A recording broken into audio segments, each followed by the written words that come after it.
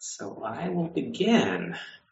I wanted to welcome everyone here today and welcome everyone as they still emerge and arrive.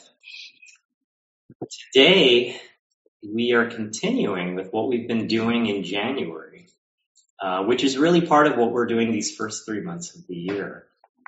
We're talking about the triple gem, the taking refuge in the Buddha, the Dhamma, and the Sangha.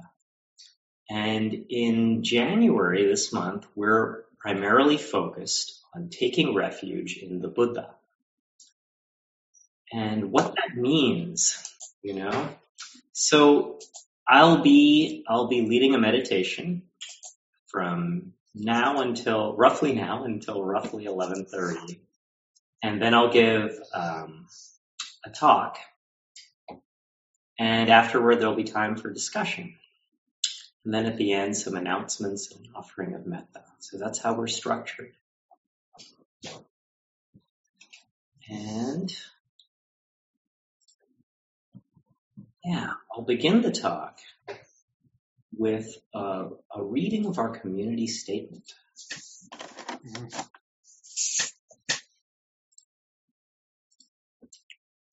As we enter this space, let us remember that we're entering a sacred space, a space for being in the moment with whatever is present.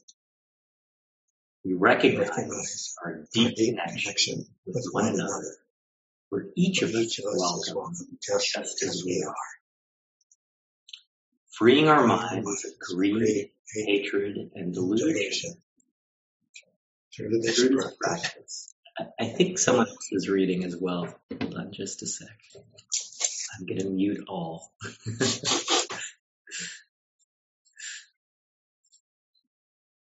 There we go. Freeing our minds of greed, hatred, and delusion through this practice offers the opportunity for others to do the same and reduces ignorance and hatred in the world. It is with gratitude that we practice together.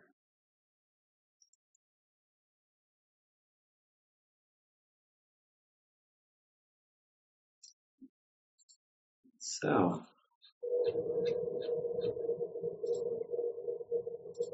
as I mentioned, what we've been doing in the last 3 months, what we've been doing this month as part of the 3-month series is talking about taking refuge in the Buddha. That's this month. And the 3-month series that it's part of is taking refuge in the triple gem, in the Buddha, the Dhamma, and the Sangha. So we've heard a little bit. Last week, Lyndall gave a wonderful talk on taking refuge in the Buddha, what that really means, and 3 layers to it. The outer Buddha, the inner Buddha, and the innermost Buddha.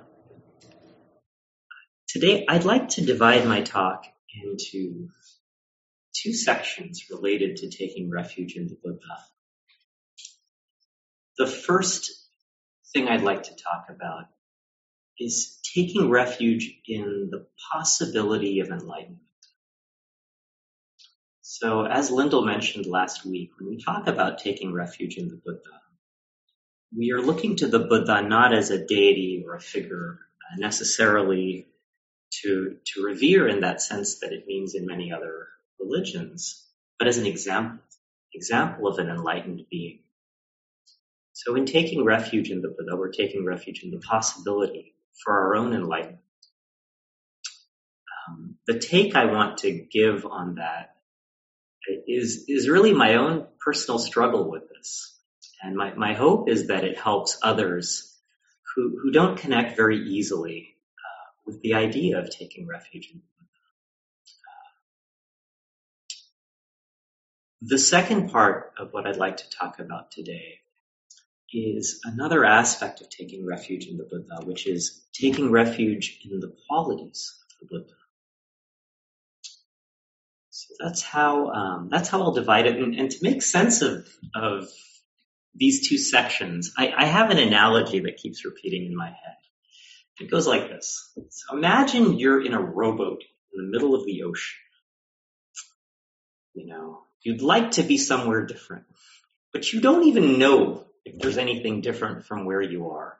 All you know is that you're in this rowboat and all around you is the vast wild ocean.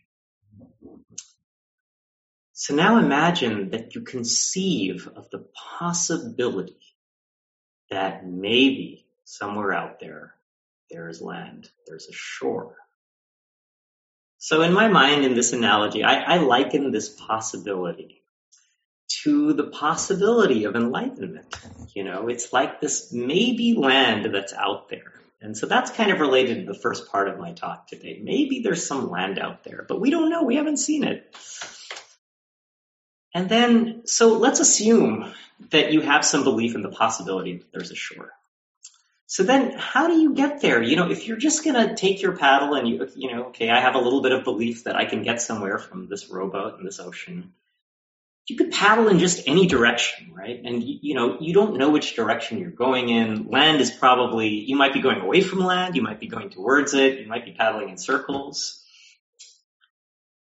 So it'd be great to have a lighthouse or something like that shows you the direction that you want to go in. So I liken the lighthouse to the qualities of the Buddha that give us direction. So that's the second part of my talk today. So the first is there land at all? And the second is there a lighthouse? What's our lighthouse? That's the way I think of this. So I don't know if that helps anyone, but those are the two parts of my talk. So part one, I'll talk about this in a personal way. So for me, there's something central to my own nature about being uncommitted. Maybe it's central. I don't know if it's central. I feel like it's something that I live with. And when I say uncommitted, I mean that, I mean not being yoked to anything, whether it's a religion, a central philosophy, even a set of core values. When people ask me what my core values are, I kind of shrink away from that question. For a long time, when you had to fill out this, what's your political party? I was like, I don't want to do that. Can I put nothing? Can I put in? I just didn't want to be associated with these things. When I was in college, I really wanted to get a tattoo because I liked the look of a tattoo, but I couldn't get a tattoo. I found it really hard to get a tattoo because that would mean that there's something that I'm stuck with for the rest of my life, that I'm committing to saying, this is something I believe in. This is a phrase, a picture, an image that I'm stuck with, that I have to say, now I feel this is a good thing. And 40 years from now, I also think this is a good thing. There was nothing that I could do that with. So I didn't get a tattoo. So this uncommittedness, I think fundamentally comes from something wholesome. It's a desire not to be attached to anything that's impermanent, and pretty much everything is fundamentally impermanent, right? So that's where it's coming from for me. So words like devotion, belief, faith, these are hard words for me. They all, sort of invoke this yoking of myself to a particular entity or ideology. So how does that tie us to this topic? Well, as Lyndall discussed last week, taking refuge in the Buddha does not have to be about devotion to the Buddha. It can be about taking good comfort in his example of enlightenment. And the Buddha his message was, if he can do it, you can do it, right? He wouldn't be teaching us these practices. He wouldn't be teaching his followers these practices. He reminded them if he didn't think that they could do it.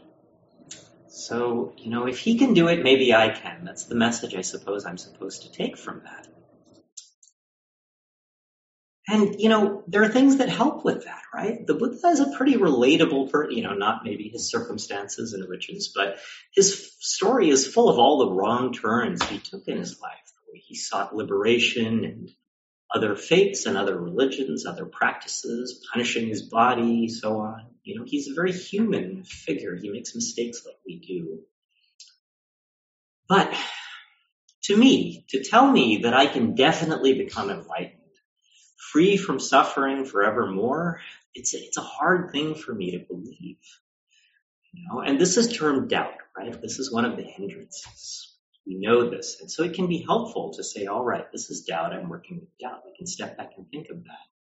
But to me, a part of me responds, doubt in an unfounded premise. I don't know that I can become enlightened, me personally. That's a reasonable response, right? What if someone told me that the only way to salvation was to believe in the gospel of the flying spaghetti monster? And I said, well, I'm not sure about that. And they responded, well, that's doubt. Well, yeah, I would think that's a reasonable doubt, right? What do we know? And of course, this is different from a flying spaghetti monster. How is it different? Well, we're all sitting here because something in this path has called to us. Maybe it's the possibility of enlightenment. Maybe that's something that we believe in and we want to move towards. Or maybe it's simple. Maybe it's something. Maybe we gave meditation or mindfulness a shot at some point in our lives, and we found that it helped us let go and find some peace, maybe some surrender, some opening. So we decided to go a little further with it. And maybe we've decided we'll just keep going further as long as it continues to serve us, right? That is often where I am. Often that's where I am. I'm like, well, I've been doing this. I get something out of it. Let me keep going, right? But also, in other moments, I think, well, what if it is possible to completely let go and to find a permanent and lasting end to the suffering? So that's where I am personally. I can't take refuge in the certainty of enlightenment because I'm not certain of it. But I can find hope in the possibility that it might exist even for me. So that's a smaller thing than I often hear in these talks, right? For me, it's a hope. Maybe this is possible, But, so taking refuge in the Buddha, taking refuge in this example of enlightenment, and having a glimmer of hope that it just might be possible for me.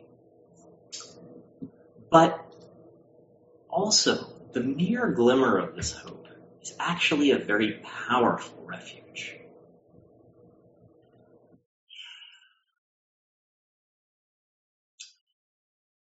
How many of us in our adult lives began thinking that we just might become absolutely famous for our brilliant contributions to the world? Did anyone start with that? Is that just me?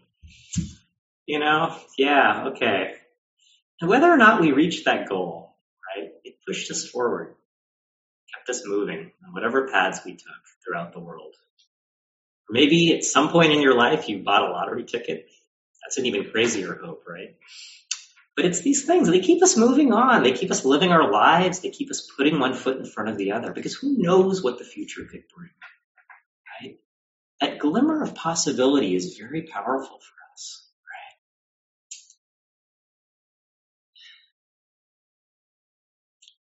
So hope alone provides some energy, some virya in this practice for moving forward and pursuing this path. And it's fueled by our lived experience, right? For many of us, that is our practice, right? We have a practice, maybe a meditation or mindfulness practice, and we found that we really are a little bit more peaceful, a little bit more Buddha-like when we practice, at least sometimes. So in my analogy of being in a rowboat in the ocean, this is kind of the energy to move forward, to pick up the paddle and move in some direction. To not just sit there thinking it's hopeless, to say, all right, I'm going to go somewhere. I'm going to move forward. But again, if we're moving forward blindly, we're going to take a lot of wrong turns. And that's okay. We do that on our way to getting somewhere. But we can take a little bit more from this refuge in the Buddha, I think.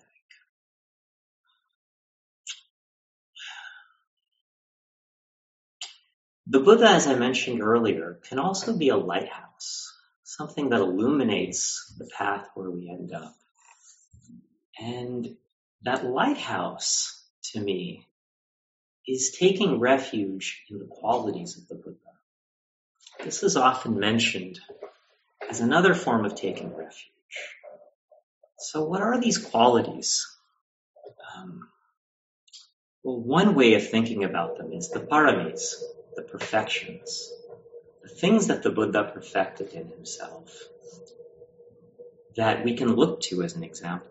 We may not be there, but we can look to these examples of ways to be as things that we can aspire to. And in a sense, that's sort of seeing in the distance, the lighthouse, what the sense of where land is might be, what it's like when you're on land,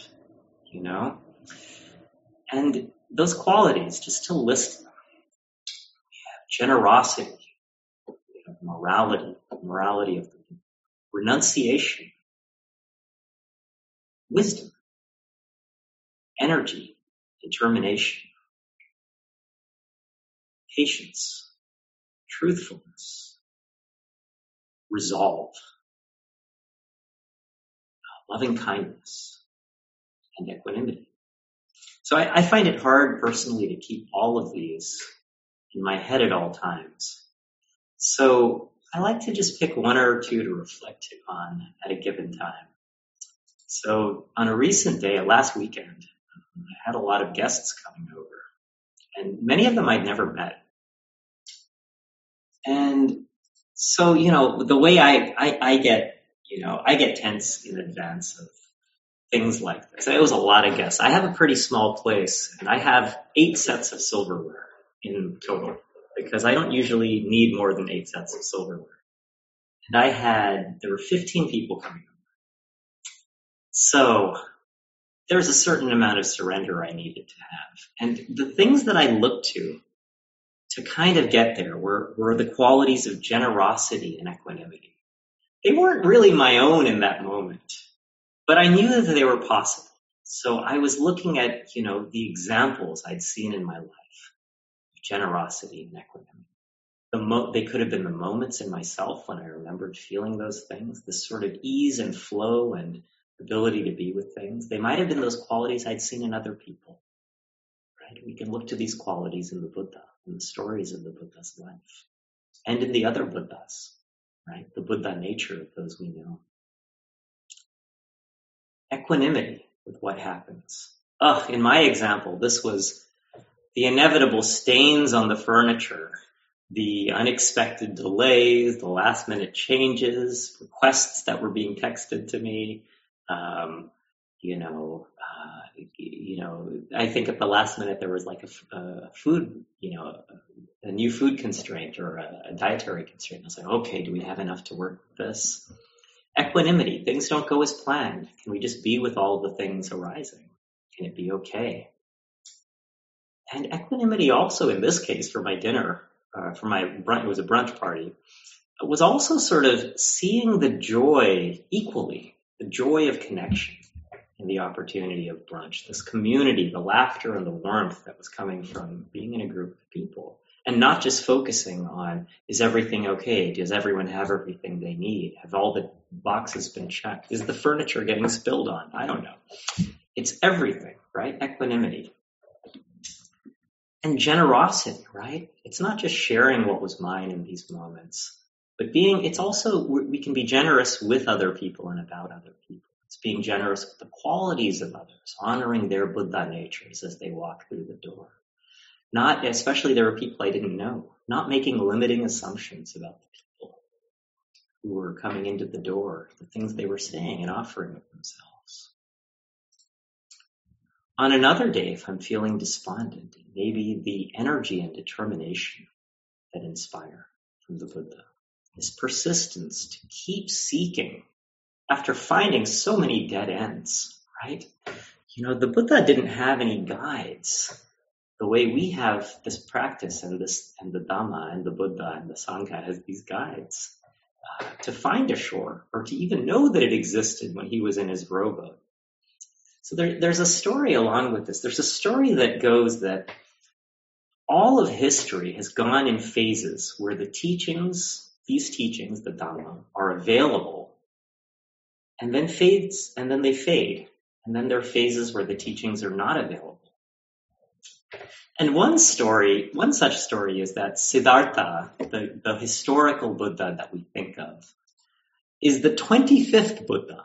Now, I don't know, I take this with a grain of salt, but the idea here is that there were other enlightened beings and other Buddhas. And when the teachings have faded and they're not in the world, there is always some person, some Buddha, who is alone in that rowboat, having no idea whether there was land, and who had to have the determination to plunge forward in a direction, then another direction, then another direction, not knowing that there was something like enlightenment, right? Not having an example before them. And, so you can just imagine the determination it took to find all these dead ends, to try one practice, then another, and to continue and persist with this belief. And it's really a source of inspiration, or it can be to me. So some stories of the life of the Buddha are a wonderful example to evoke these qualities. There are multiple stories of people becoming angry at the Buddha, slapping or even spitting at the Buddha, and how he responds with generosity and wisdom and patience. There's one particular story I'll relate very quickly, because it also shows a certain backbone that I really like seeing in the Buddha. So this story, it's about the Buddha one day going to a village where he'd never been before. He knocks on the door of one of the houses in the village with his begging bowl, begging for alms. And after some time, a person comes out.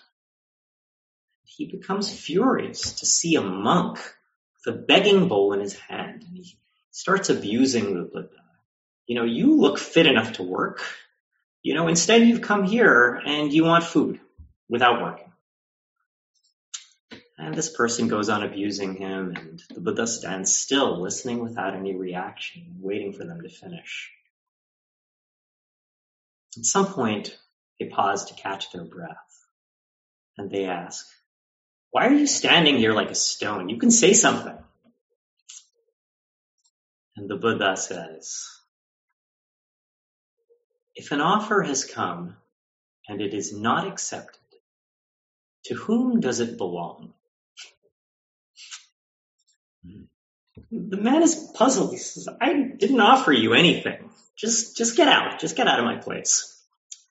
And the Buddha gently replies, "Father, from the time I met you, you have been offering me what you have." And the guy realizes that the Buddha is referring to these abuses that he's been hurling at him.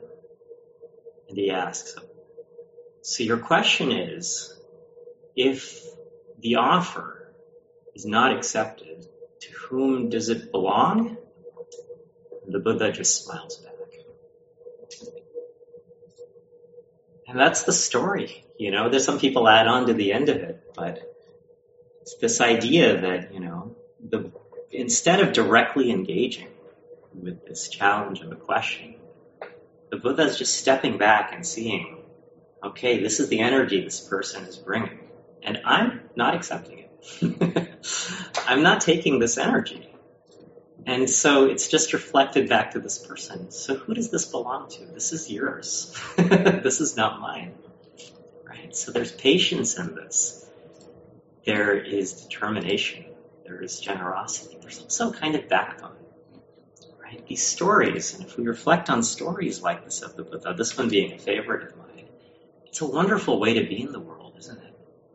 So this is a lighthouse. This is an example of a path. We know that there's a person who's reached land and is there. That's what it looks like when they reach land. They are like this. They behave like this. This is their story. It's not a clear path. This isn't the Dhamma in its unfolding. But it does help us to recognize what it's like to be there already. Right? What enlightenment is like to be there already. It's like a lighthouse. So these help us paddle in the right direction, right? It doesn't need to be quite as hard for us as it was for the Buddha, right? Without any direction. We have a little bit of direction. We can take comfort in this. We have some guidance. We have an example of what a person might be who is enlightened. We have many other examples, perhaps, in our lives. We can look to the Buddha natures of others. We can see the good acts of other people and take from them what we can. And next month, we'll talk a little bit more about what I relate also to, this analogy of being in a rowboat. Next month, we'll talk about the Dhamma, just to connect this month to next month. That's kind of like our roadmap, right? For getting from here to wherever we see that lighthouse. And that's how I think of that part. All right.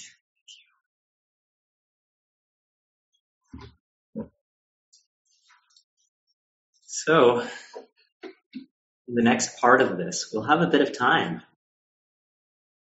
to meet us in small groups and discuss. And you can discuss whatever has come up for you in this talk. You can also discuss, if you want a specific prompt, are there examples of Buddha nature that you take into your own life? They could be the examples from the actual Buddha, the literal Buddha, or stories. Or are there people or acts that you've seen in your life that stick with you, that maybe have stuck with you through your life, that give you a sense of what you want to embody and what that goal looks like, where you're headed? So with that, I'll give everyone an opportunity, if they don't want to participate in these small breakout groups, which will be groups of 3-4 people, to bow out today if you want to. You can also always come back at the end if you want to stay away for this and be part of the group discussion at the end. You'd be welcome back. But right now, if you don't want to be part of it, you can either say goodbye or just bow out for the moment. And after that, I'll take who's left and I'll put us into groups.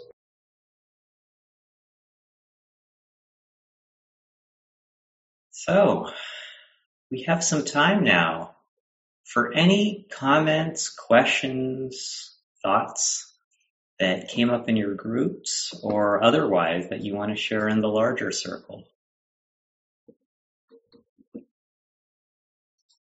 And I should probably put up the participants. So you can either, maybe the best way to do it, you could raise your hand by clicking on reactions at the bottom of your Zoom and click on raise hand, or you can unmute yourself too. I think that if that isn't working for you, then unmuting is okay.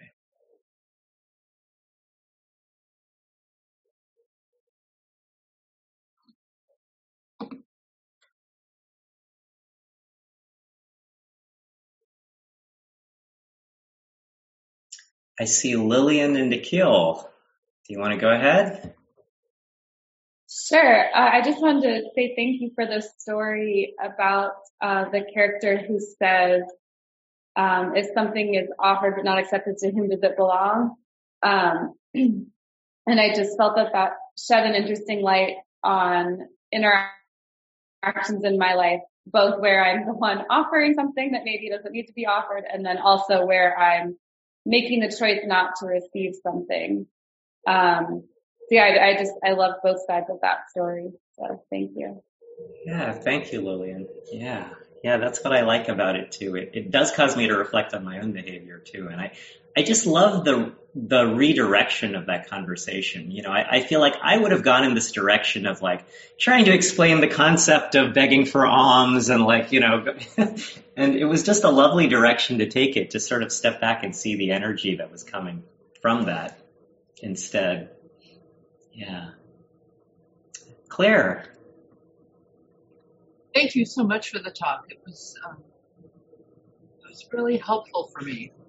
And I want to especially thank Jean in our small group where he talked about taking refuge in Sangha, and I've been struggling this week trying to figure out, where do I take refuge? Where is my refuge?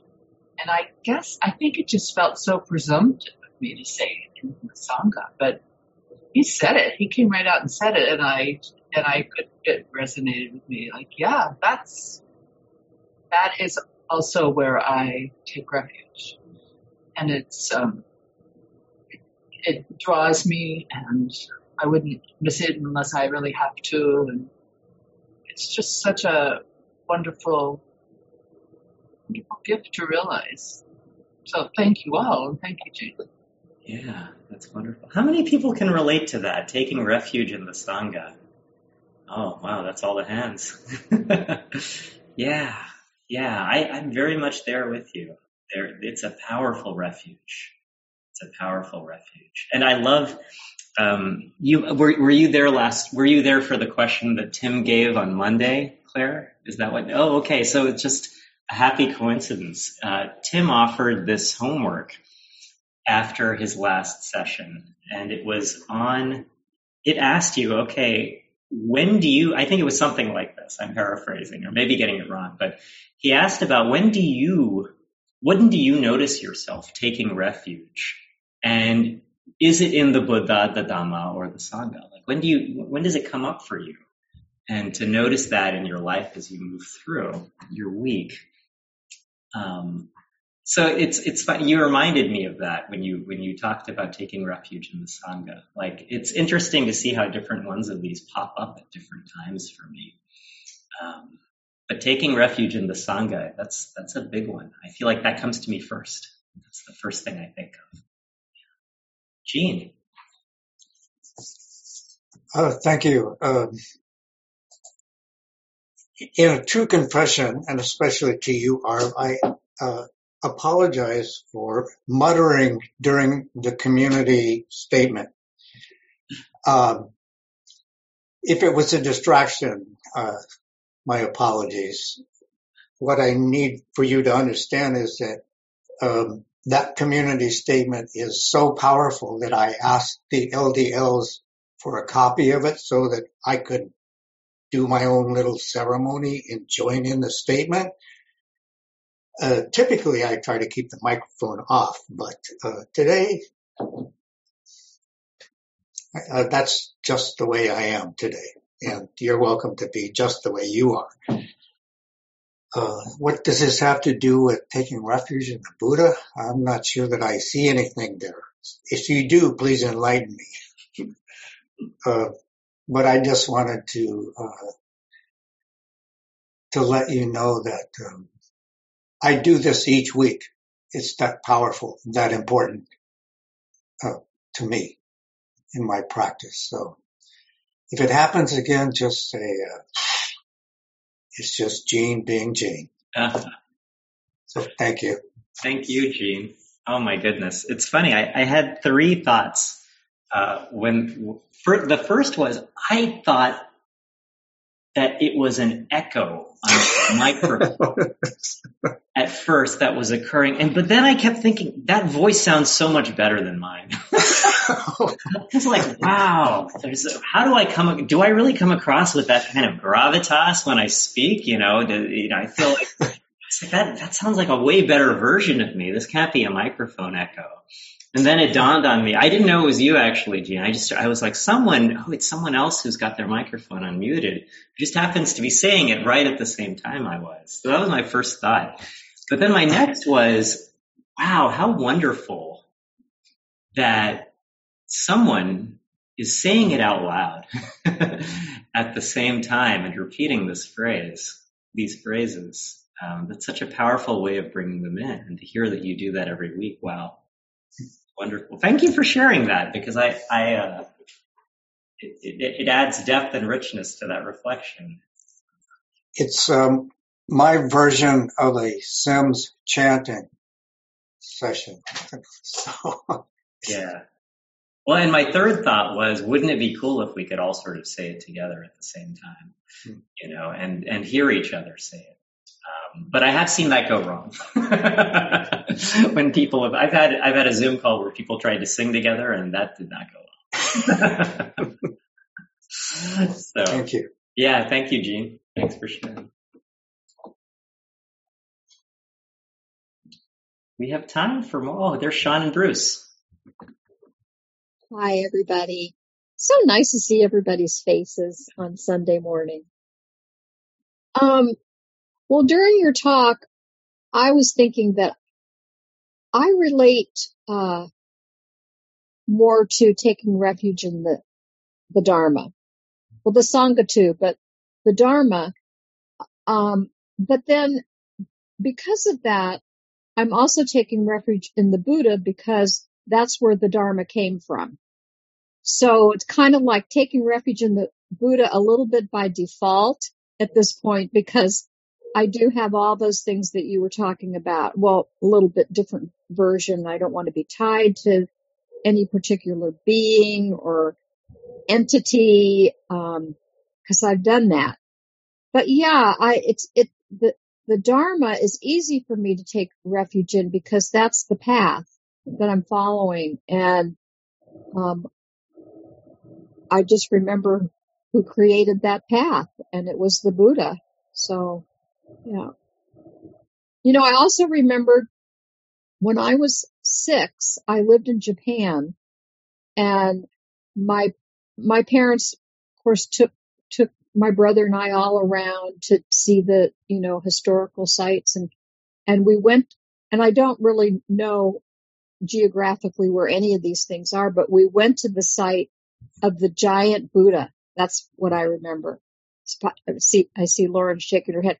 I mean, this statue of the Buddha was like humongous, and you could go inside of it and go up these steps. And I don't know if you can still do that, and walk inside the Buddha. And I thought that was just the coolest thing. I mean, I was in awe, but I think it was more than I was in awe of walking inside this gargantuous Buddha. And so I just said, and there were souvenirs. And so I said, can I have one of the little Buddhas? Because they sold, and no, that's just that's just a piece of junk. No, I have to have one of the little Buddhas. So my parents bought me the little Buddha. And that little Buddha sat on my shelf in my room where I had my prize horse statues that I also worshipped. And I think there's something to that, I mean, I was really in awe of this being sitting there, huge. Yeah, maybe it was a seed that got a little sprout of water at that time. Yeah. I'll just let it grow. Yeah. Thank you for saying that so beautifully, Sean. I can really relate to what you just said. I had the same thought sequence too when I was preparing the talk, which is it's easier for me to connect with the Sangha. And the first way I thought of connecting with the Buddha was not with the Sangha, with the Dhamma. And saying that, the Buddha is the creator of this Dhamma, this is the reason why we have this, was the first way I could relate to connecting and taking refuge in the Buddha. But then what you said about the statue, I realized there's something like that in me too. There's something like that looks at an example. And even if I'm really resistant to sort of veneration of beings, there's something there in it for me, right? So everything you said, thank you. I can relate. We have Lauren and then Janet. We have a couple minutes. So let's see. Well, let's start with Lauren. I think Lauren's next, and then hopefully we'll have time for Janet too. Yeah. Oh, Lauren, you're muted. Yeah. I'll just say quickly that what I was going to say is kind of an echo of what Sean just said. However, I pretty much only think of the Buddha as this great, cool human being that just was amazing. And so just what he went through in the night of awakening and putting all that together So I don't have and I wasn't raised Catholic, so I don't have a pushback against that. So that's why I think all of us are so safe and so supportive and just looking out at each other because we're following, the path of the Buddha, that he gave us an example. He gave us the Four Noble Truths, and I can trust that the people here are trying their best to be that way. And it's just makes the Sangha so safe and so inspiring, because also he said, ehi passiko, see for yourself. So we just every single Sunday, people share what their truth is, how they're working with it. And it is just so alive that I'm very grateful that the Buddha existed, and then that all of you are there practicing and sharing. And just wanted to say that. Thank you, Lauren. Janet. I was just going to say that I also saw the big Buddha in Kamakura when I was 7, and I lived in Japan for 5 years. And although I didn't question my Christian values at the time, I came up with this conclusion that nobody quite understood God, but we all thought the same things were good and were good values, because it seemed like my Buddhist friends and my Jewish friends and all of us shared more than was an argumentative thing. And so but I think it kind of primed me to be attracted to the Buddhism, to grow up in a culture with a lot of Buddhists. Yeah, lovely. That's a nice connection you have, that you also saw that and grew up in. Thank you, Janet, for sharing that background and that way of seeing the Buddhist culture around which you were surrounded. All right. I wanted to move on to a couple of announcements.